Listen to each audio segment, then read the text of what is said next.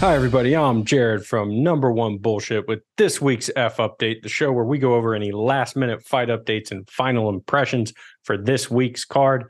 And there was a change to the card. Mateusz Rambetsky, I should say, let me pronounce that correctly, was supposed to be fighting Narulo Aliyev. That fight was canceled late last week, Aliyev pulling out with an injury. And so on 4 days' notice, we do have Roosevelt Roberts stepping up to fight Rambetsky. Now, he was 2 pounds over the lightweight limit, weighing in at 158, and he looked like absolute death on the scale. Not a good thing when you're fighting somebody like Rambetsky, who is just nonstop pressure all the time. But it was comical seeing them at the face-off for the ceremonial weigh-ins. Roosevelt Roberts is 6'2", and Mateusz Rambetsky is 5'7". So just huge discrepancy in height there. It'll be interesting to see them in the cage. And then we also had Jamal Emmers weighing in 1 pound over the featherweight limit. He came in at 147 for his fight against Dennis Bazukia. And then we had a change to the lineup. We do have a new featured prelim. The new featured prelim is Steve Erceg versus Alessandro Costa at flyweight. Going to be a fun matchup. So the fight that we thought was the featured prelim is now going to be the fight right before that. And that is Baby Shark Tabitha Ricci versus Lupi Godinez. And I didn't really get the Baby Shark nickname until this stare down at the weigh-ins. She has like the predator eyes. I mean, when you looked at her just staring down Godinez in their face off, there was like something predatory behind the eyes, and it got me very, very excited for that fight. Another intense stare down was Josh Van and Kevin Borjas. I mean, they were just right in each other's face. Van blows him a kiss. Borjas acts like he's shooting him. That is the second fight on the card. So that's just going to jump us right into some fun fights. Our co-main event, Tom Aspinall weighed in at 261, and this is on 2 weeks' notice. That's the heaviest he has ever weighed in. And, you know, there's people out there that are saying, oh, that's a bad sign. You got to remember his fight against Marcin Tybura, he weighed in at 258. So since coming back from that injury to his knee, he has been fighting about 10 pounds heavier than he was prior to the injury. So I would say don't read too much into that one. It was very interesting, though, at the stare down because just two totally different energies. Tom Aspinall has that kind of like nervous, athletic, bouncing up and down type energy.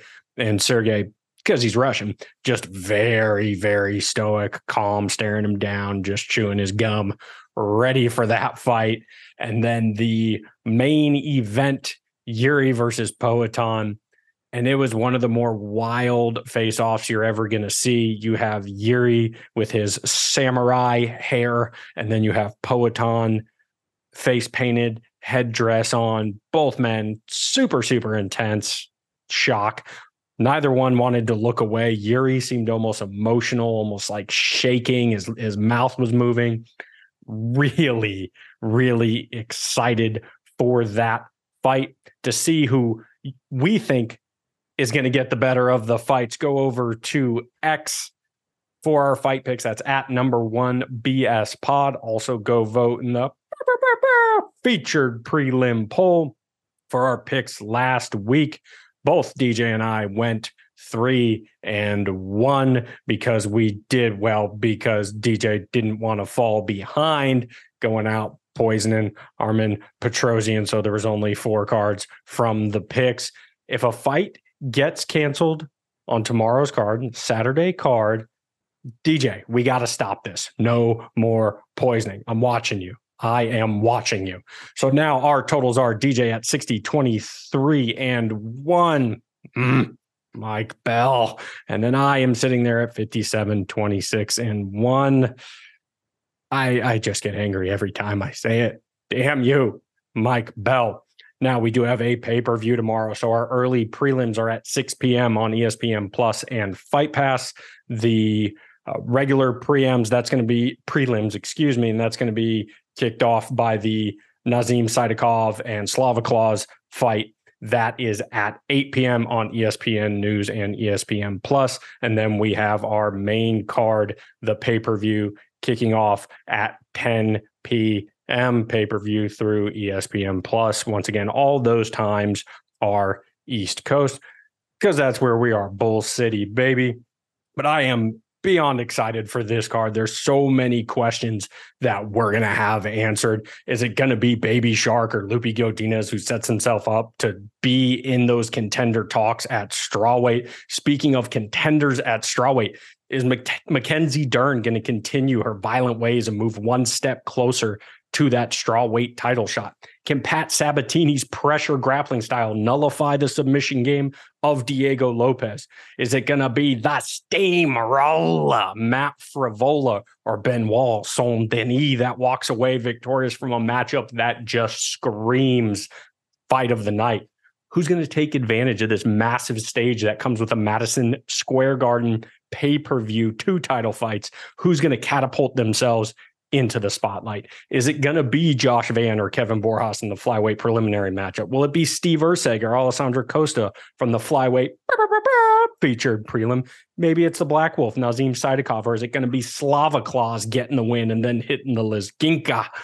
In our co-main event, who will be crowned the new king of the heavyweights?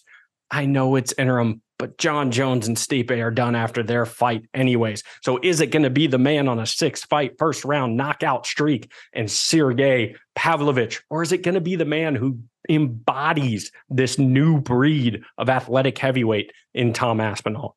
And finally, in our main event, can Yuri Prohaska withstand the onslaught that is Alex Pereira and thrive in those moments of chaos and recapture his light heavyweight belt? I don't know, but I cannot wait to have these questions answered and talk to you guys about it on Monday. As always, appreciate y'all for listening. Love and respect.